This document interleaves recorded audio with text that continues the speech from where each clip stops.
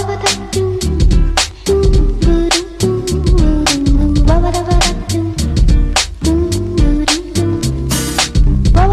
this is Safia. Hi, this is Sue. Welcome to Young Reads, Your resident book nerds, where we force you to read the books that we like. Okay, guys, hi. Alright, this is a brand new episode of Young Reads, and we are coming to you with a brand new book review / analysis. Okay, so we are going to talk about V.E. Schwab's famous, well-known adult fantasy called A Darker Shade of Magic. This is the first book of the trilogy. At this point of time, her whole trilogy is completed. You can actually find it in any stores. Well, not all stores, but she's not that accessible compared to like other books that we have read, right?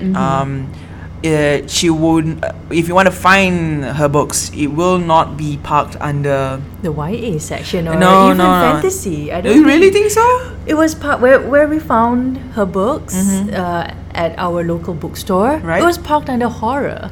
Oh, was it the Savage Song? Was it under Savage Song, or was it for like A Darker Shade of Magic? Darker Shades of Magic. Interesting. Savage Song was under the fantasy bookshelves. But I've seen it moved. The Savage Song one is now currently in the bookstore that we always go to, is under YA. So it's a bit like it's very around. Interesting. It's very interesting because like it seems like our bookstores don't know where to park Schwab, and interestingly enough, I think this is just how it is, even if in general, because people don't seem to know whether to park her under high fantasy or YA. I checked on her website though. She claims, or she cited, that A Darker Shade of Magic is actually a part of her adult fantasy series. Adult fantasy. Alright. Same goes as Vicious, which is a book that you're currently reading right now from Schwab. I think most people know Schwab. If you are a fantasy reader, you would know her from the Vicious. At this point, it's a trilogy, but I think at this point, it's only been 2 books out. Okay. In fact, for me, that's very interesting. Was Vicious her first? I don't know. Book? I'm not really sure. But here's the thing, and it's actually quite old. It came out in 2015, I think. Vicious. So I'm not sure when The Darker Shade of Magic came out. I don't think we have it with us. But the thing for me, my first introduction to Schwab was actually through Vicious. I remember putting Vicious under my to-read list on Goodreads, but eventually what was more accessible, available to me, was A Darker Shade of Magic. So Sudin brought hers from Popular, right? You bought your copy. I got mine from Bookalicious. It was kind of, I mean, I'm a bit bougie lah. I didn't want the normal cover. Got the accessible one. The accessible one. I popularized cover at that point. Yep. It was I think it's around the 30 to 35 ringgit range. I'm sure. I have no clue. Yeah, I got mine the Tor edition. Now Tor is a well-known fantasy publisher, so their covers are a lot more aesthetically pleasing. I once claimed to Sue that A Darker Shade of Magic, this particular copy that I own, is possibly the most beautiful book cover I have in my collection. So I got my first A Darker Shade of Magic at 59 ringgit. Well, 60 ringgit, 59.90, right?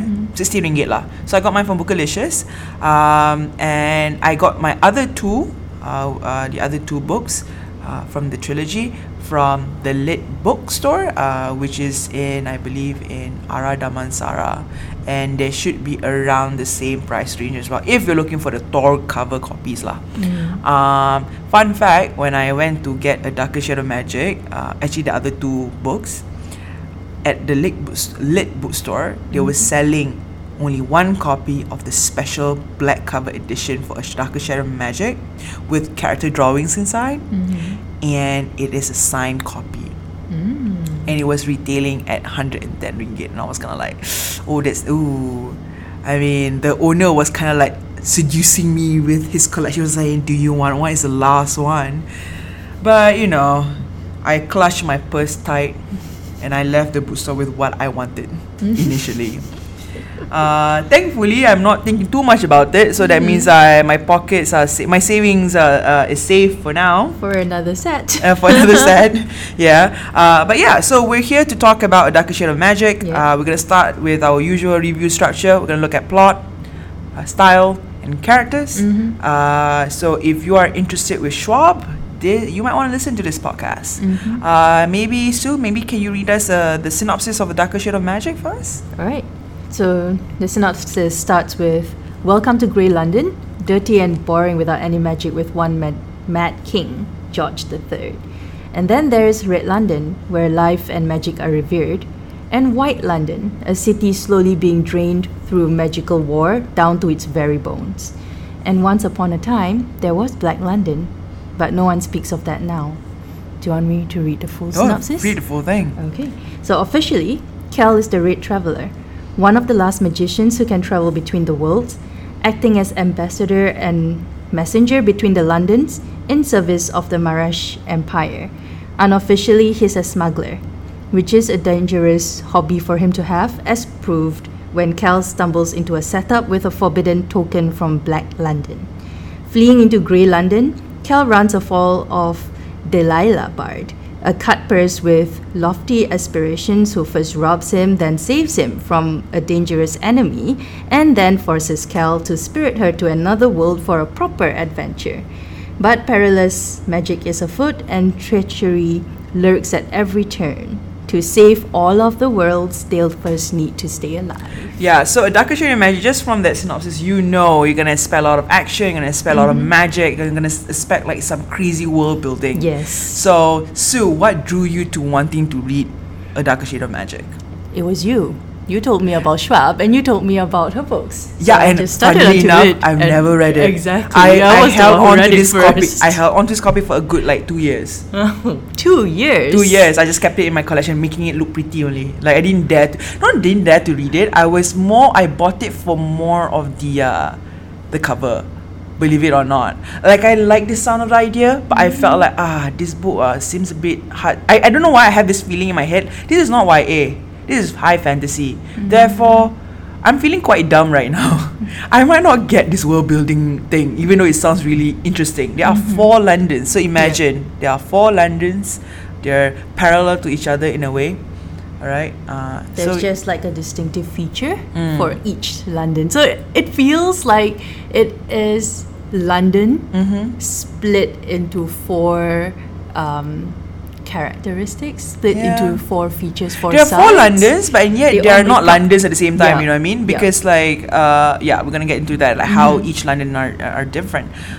So you got into it. Yep. Yeah. I started reading, and I liked it for the world building actually, because it was reminiscent of certain other fantasy novels that I had started off with, or that I remember.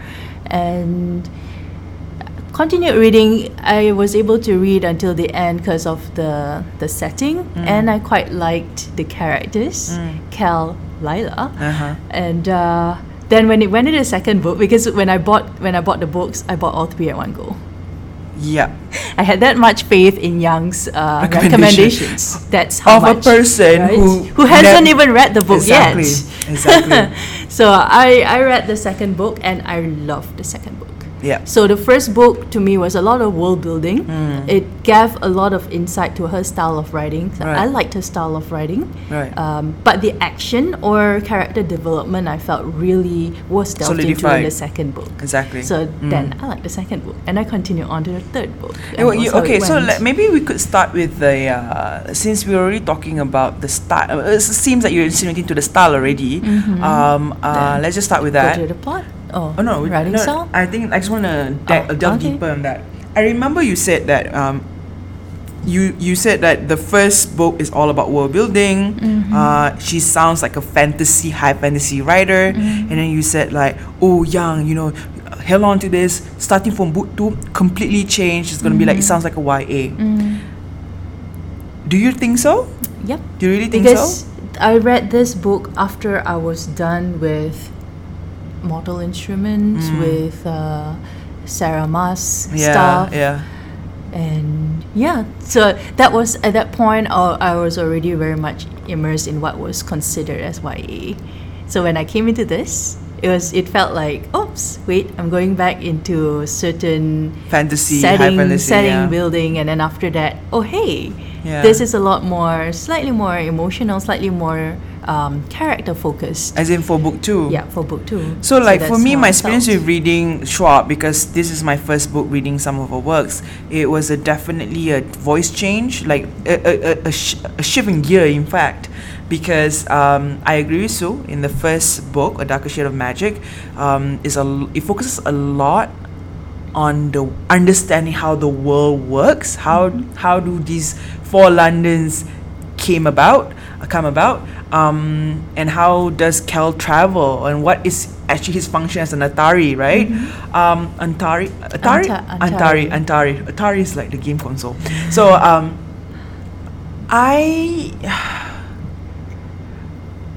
it's very weird. Like I kept telling Sue about this with Schwab's style. It's not as, it doesn't grab my attention as much as how Cassandra Clare did or Sarah J. Maas did. It felt entirely unfamiliar to me. Maybe I would like to say maybe this is where she is a contemporary of like Sanderson or like Rothfuss. I mean, they're just kind of part of that gang, because the tone of the writing was very different.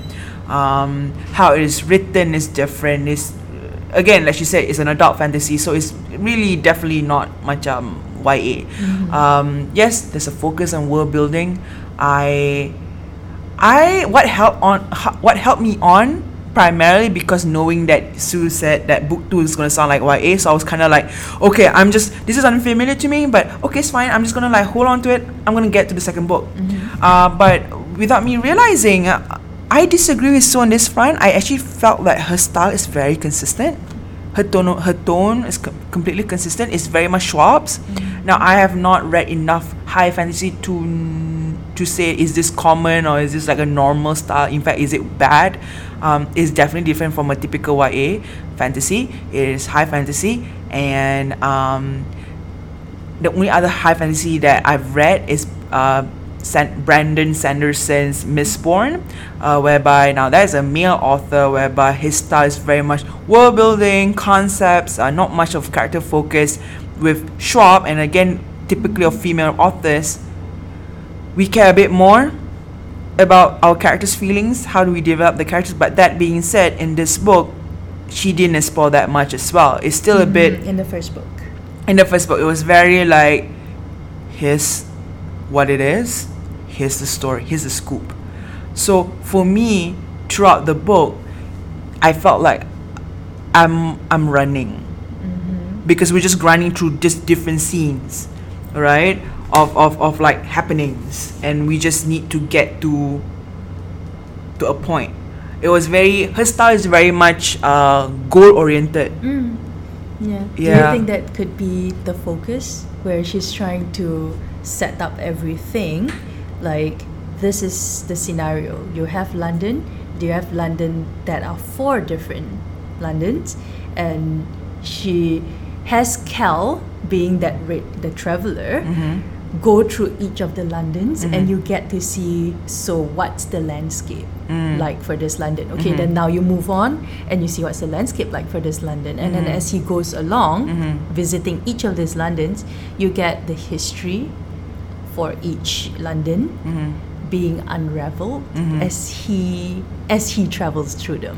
And after he does that cycle, of course he doesn't go into Black London yet physically, but there's always like hints or murmurs of what Black London is. Perhaps I'm mixing it up a little bit. It does get more prominent in the second book. And but you get a bit of history. And you get a little it's bit purely of how just it's like, been split. hey, this is the way the world works. And in one sense, because I was a bit nervous going into this book, because I'm like, I'm not great with concepts. So like, the reason why I avoid a lot of sci-fi and fantasy, high fantasy, is the fact that the world is so rich, and I'm such a character-driven person. I'm very simple. So like, what if I get overwhelmed and I don't understand? Because with Mistborn, to this day, I still don't get this whole Eloy Mency thing. How does the system works? All right. But with Schwab, I have to say though, it is for a person who's dumb like me. I get it. It's very refined the way she explains it. Yeah. It was simple. Yeah. It was there's depth, and yet it was simple to understand. I agree. Yeah. I absolutely agree. I like to see the world that she has built as different parts or different sides to this place we know, or the place signifies like a person or something. Okay, and then you see different sides of it in different scales of the spectrum, different sides of the spectrum. I see. I How would like you to see it describe? that How would way, you so it's describe easier. Schwab's voice as an author? In what sense? Because like Cassandra Clare, I would just say, oh, she's a very sassy author. Very sassy. Whereas like for me with Schwab, it feels like she's this very like learned woman. Very like wise and straightforward, bullshit. I would also label that as straightforward. Yeah. She has description, but it's not flowery description. Yep. Even though she does a lot of setting, it's all there. And she doesn't over romanticize things. Yeah. Which make her voice as an author, or maybe her approach to her writing, is very much almost gender neutral, you see. Because Sanderson and his other content, like they write like it's very male writing. Like Male writing in what sense? like hero character, like it follows the traditional tropes whereby like there's a hero journey, the man is like the main characters, they go through their turmoil and then eventually they have this higher reason that they need to achieve. Like it's like it follows a typical trope, whereas like macam if I'm gonna go into a bit of characterization here, or the portrayal of the characters for Schwab, is how gender does not matter in her works, especially for these 3 books. Okay, we're not going to talk about the 3 books, but for me, for my introduction, it's just like the portrayal of Lila, the portrayal of Kell. The characters are just characters, point blank. The gender does not tie to them so much. And how do I get that feeling? Is through how she just glosses over certain things. Rai is bisexual, sure. But she doesn't focus on that Too much. It's just like, it's a matter of fact. Yes. It's very matter of fact. Yes. Kell is emotional. And that's it. Yeah. That's it. He's a man, but he's emotional. I actually quite like that the way she does it. I know it doesn't go too much. She doesn't go too much into exploring each of the characters' thoughts and feelings and how they react to certain situations in particular. But I like how she keeps everyone on equal footing. Yes, that's a very nice way of explaining it. Yeah. And I guess I really like Lila. Right. But when Kell was first introduced, and Yeah. you get the first few chapters of full Kell all the way, I like Kell. Yeah. And then when Rai was introduced, I like Rai. Oh my god, I When love Maxine Rai. was My favorite introduced, I character is like it too. Ryla in the first book. Rai is my favorite character. I mean, I don't know, getting to Lila's part in the first book was a bit late for me. Like it's like we know of Lila, how they meet. Sounds a bit. I'm going to chapter plot already, and I don't want to go there just yet. I want to spend a bit more time talking about the characters. Kell, to be honest, reminds me of Newt Scamander. I don't know who Newt Scamander is. He's from Fantastic Beasts and Where to Find Them. It's J.K. Rowling's Harry Potter world. Not a fan, just to be honest, guys. I'm not really a fan of that world building. But Newt's character is very endearing, and Kell kind of gave me vibes. It could be the red hair, it could be the fact that they're both very tall and they have long coats. I only remember him from the movie. I didn't even recognize the name, even when you've talked about his name a couple of times. Yeah. But now that you've described him, Yeah. isn't he the one who keeps going? He's the main character, right? Who keeps going around with that suitcase Yep, full of his, exactly. his world. Trinkets, yeah. And he just goes around, going everywhere. Yep. And he's just very straight. That very straightforward person. I'm gonna go get my things. Exactly. Or I'm just gonna go to this place, and after I'm gonna go inside. Yeah. the suitcase. Yeah, okay. I mean, he Kell, does give off those vibes. somewhat similar, but entirely not the same. Kell is as a hero though, like you finally get to see it. Talking about gender again, like you can see how here we have a man who struggles with the feeling to belong, very emotional. Compare that to like Lila, the female lead, right? Whereas she's just pure badass. Question: do you think she's as badass as Emma cast as Lila Bard? It's a different. How would you compare those two? I think she has a different onlook, different mindset. So the way that they behave, although physically they seem to behave in the same manner, Brash manner. yes, Yeah. but very much directed by different what do you call it, different motives. Yeah, so whatever that they're doing and wherever that they're going in the direction, in that particular direction, I feel it's different motives. She's untied. I mean, Lila, she's not tied to anything. She's just pretty much, I'm my own person, and hey, you look interesting. Let me just, or you suddenly dropped into my life like what Kell did, and she's just like, okay, I want an adventure, Right. and she just goes on like that. And then I think as things go about, she continues on her own merry way, and she has, I guess, Schwab did give her a bit of insight into her thinking about Kell and whatnot, but it's very much touch and go. And it feels like I'm still going to go on that adventure, and whatever thoughts and everything, it's based on her interactions in the present at that moment in time. Right. Whereas Emma has emotional ties and loyalty to like the Blackthorn family and to Jules and to this entire idea of fighting for whatever rights lah. Whereas, so I guess motivations are very different. I like Lila around the same. One thing I like about Schwab is that her characters feels very individually. They're very original. Like they don't have something that makes them Schwab. Like that being said, I've not read Vicious. I've only read one type of work. I felt the characters individually, and I want you to think a bit about that special character in book 2 as well. But like individually, they're very different. Yeah. Well, just looking at I'm at this point. I'm currently just starting book 3 of the trilogy, the last book. So there are some things that I cannot mention in this review. However, just remembering what I felt reading the first book, my favorite characters are Holland and Rai, and ironically, I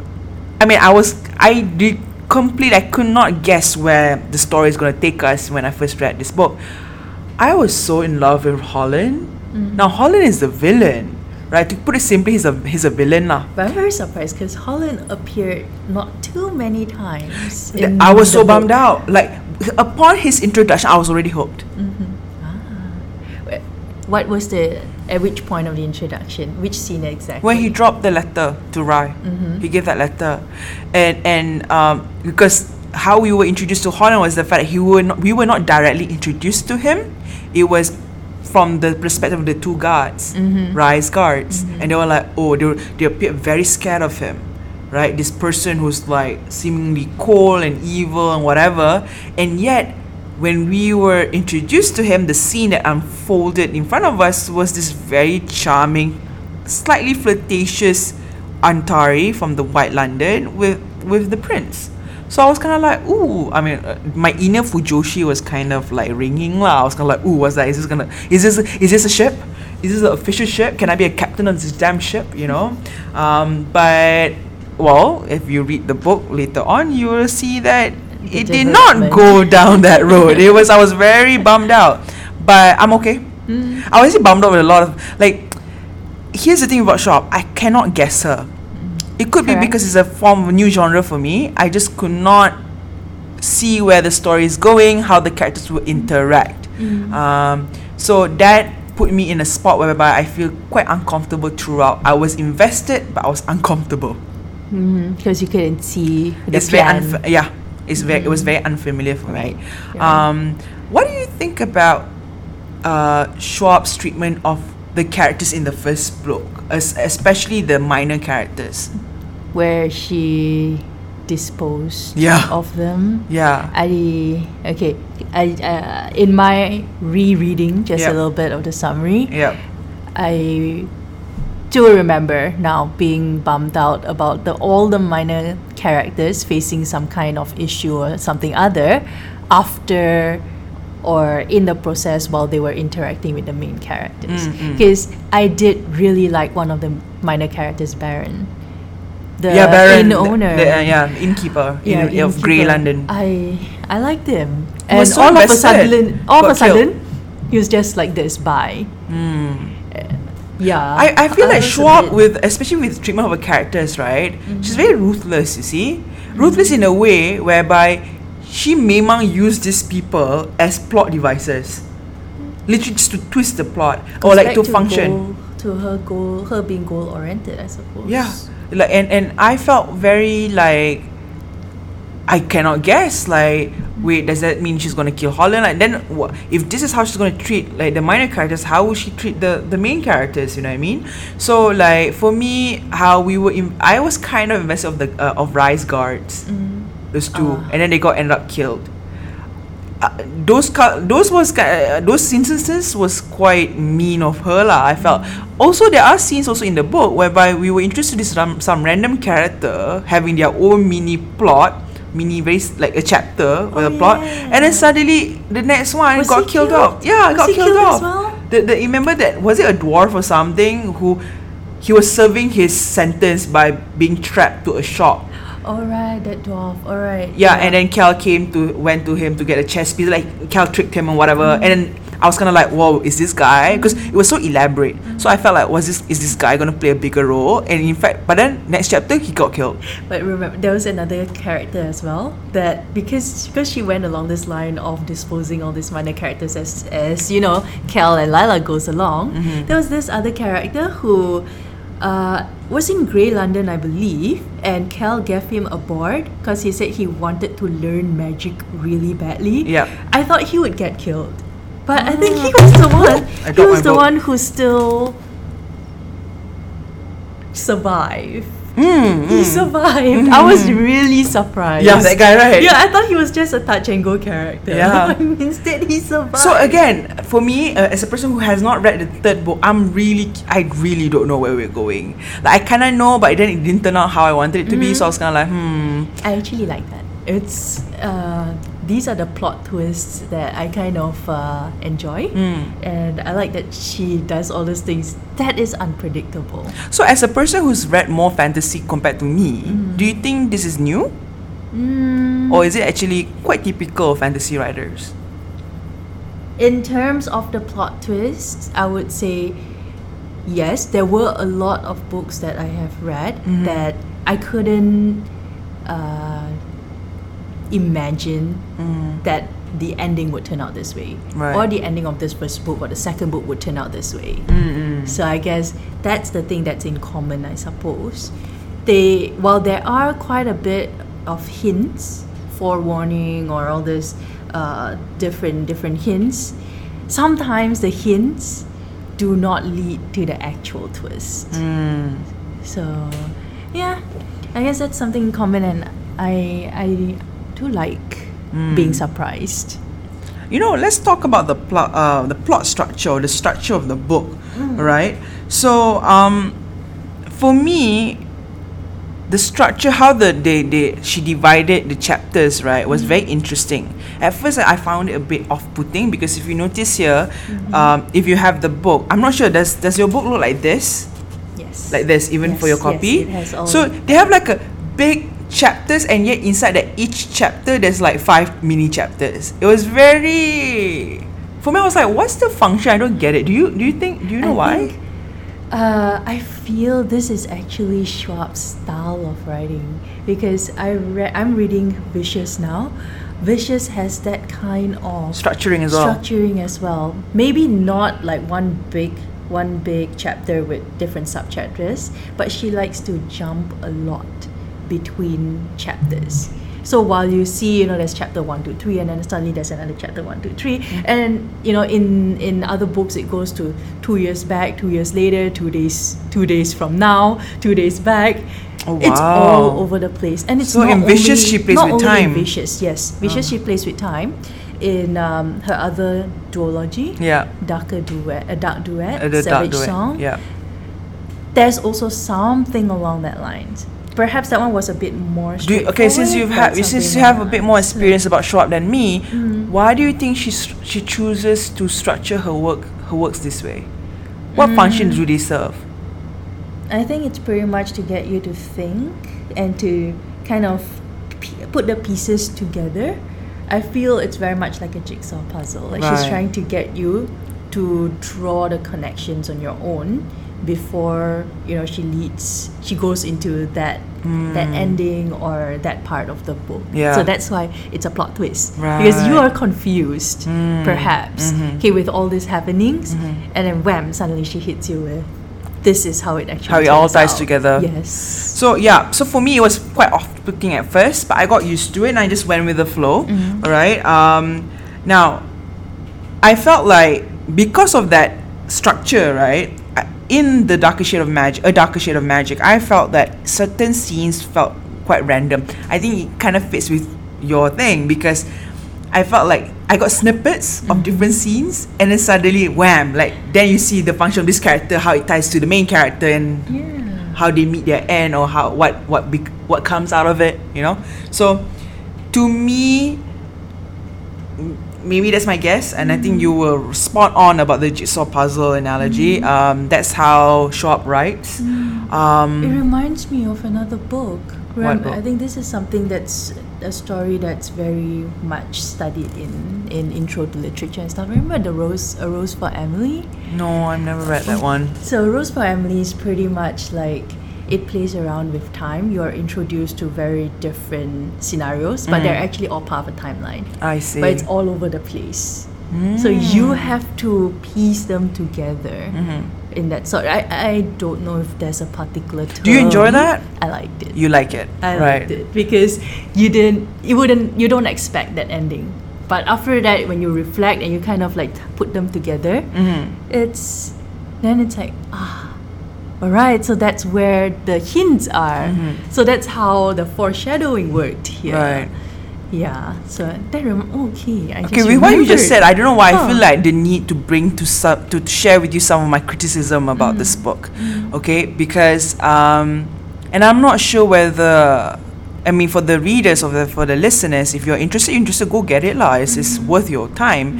But like, I think from the previous episodes, when it comes to reviewing other books, we were both. It was very, very clear that we were both just fangirling all the time. But I think, just to give you a bit of a spoiler, my review or my rating for this book is not as high as you would expect, because while we acknowledge the brilliance of her organizational skills, the plot twist, how she uses characters to move the plot and whatnot, I just felt, okay, there are two things that I reached the conclusion when I finished this book. First of all, when I picked up this book, I picked it up with the notion that knowing that the second book would be better. And it's just that something I need to get used to. I mean, I need to get over with so that I could enjoy the second book, because it was written like a YA supposedly lah, right? Which I kind of disagree on that front. So that's what kept me going. Second of all, if I have to summarize the whole plot, right, of this whole book, right, and which is how many pages? Around 413. Right, 413 pages. Okay, it's a normal size book, but it's still thick nevertheless. I felt the whole book was basically about Kell trying to fix his mistake about the black stone. It was just about this tiny, powerful stone that he was smuggling. Yep. And he was just trying to fix that damn mistake. That was it. About book one. Book one. And then all the world building. So if I did not have book 2 or book 3 with me, or they haven't come out yet, I'm not sure how I feel about book 1. Therefore, if I didn't have those 2 books out already, I probably wouldn't pick up book 2 and 3. What about you? Do you agree or disagree? I agree that there were a lot of unanswered questions. And the plot line, once you go back to it, it's actually really simple. Very simple. But I was compelled to read the second book because I was interested in Lila.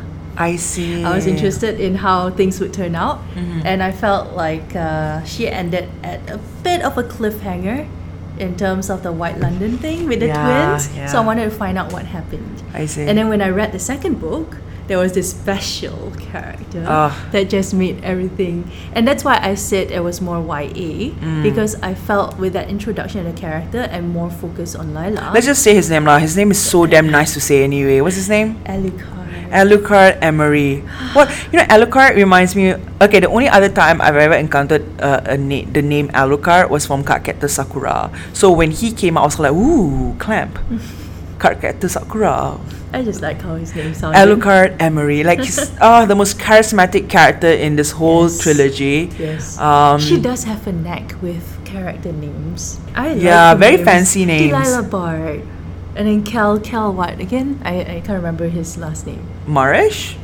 Kell Marish? Did he take on the name of Kell Antari? And all that? Yeah, I think so. But it just feels, very fantastical. Very nice. Yeah. So she does have a way with names. So Alucard Emery is gorgeous. It's a gorgeous character, which we will only get in book 2. Yeah. I did feel that she focused a bit more on the characters in book 2 because she had already set the world in book 1. So to me, that focus of characters in book 2, that's something I considered as YA. Because remember that time when we were hashing out what's this YA genre? Yeah.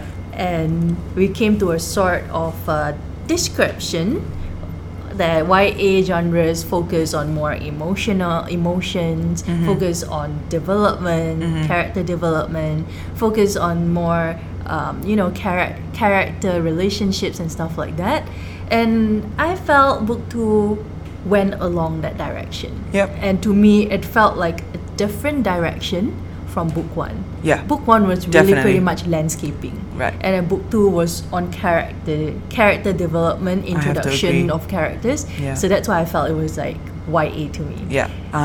So Okay. that was what I meant when I said, it gets more YA in book 2. Yeah. That one I agree. Yeah. And really guys, it's purely based on interest here, and our reviews are biased anyway. So for me, not much character development, and I'm a character driven reader, so I felt like in the first book characters are so interesting, their premises are so interesting, but it was just like I felt like Schwab was just like, yep, they're interesting, but come on children, like we're gonna have to move on to the next part. So I felt being stringing along, but again I was promised book 2 gonna be a lot of characters. And one thing I noticed just can we just wrap this up, right? Sure. For me, in summary, the plot was very simple actually. The structure was not simple, but the story was simple. Characters was interesting, but not spent enough time on in book 1. So for me, as I close for myself, based on Goodreads rating, I would give this a 3 out of 5. What about you, Sue? Book 1, we are looking at book 1, right? Book 1 was it 3.5? Yeah. It gets better. It gets for better. me. Okay. Yeah. Right. Later on. So I think that's our that's the end of our review for A Darker Shade of Magic. If this sounds appealing to you, go get it because it is fun. We didn't even manage to talk about the representation of the Londons. So maybe that's something that you can look forward to because she does talk a lot about it in book 1. Yep. And that's a concept that she explores in book 2 towards the second half of the book after all that characters. And that's something that you could look forward to when you're reading book 3. Exactly, because I'm still not done with it. So guys, go pick it up. Give V.A. Schwab a lot of love. Not that she need more, but I guess she needs more fans. So if you want interesting world building, sassy characters, a grand adventure and very fancy named characters, this might be the book for you. So this is Safia. This is Sue. And this is Young Reads, and thank you so much for listening. Bye.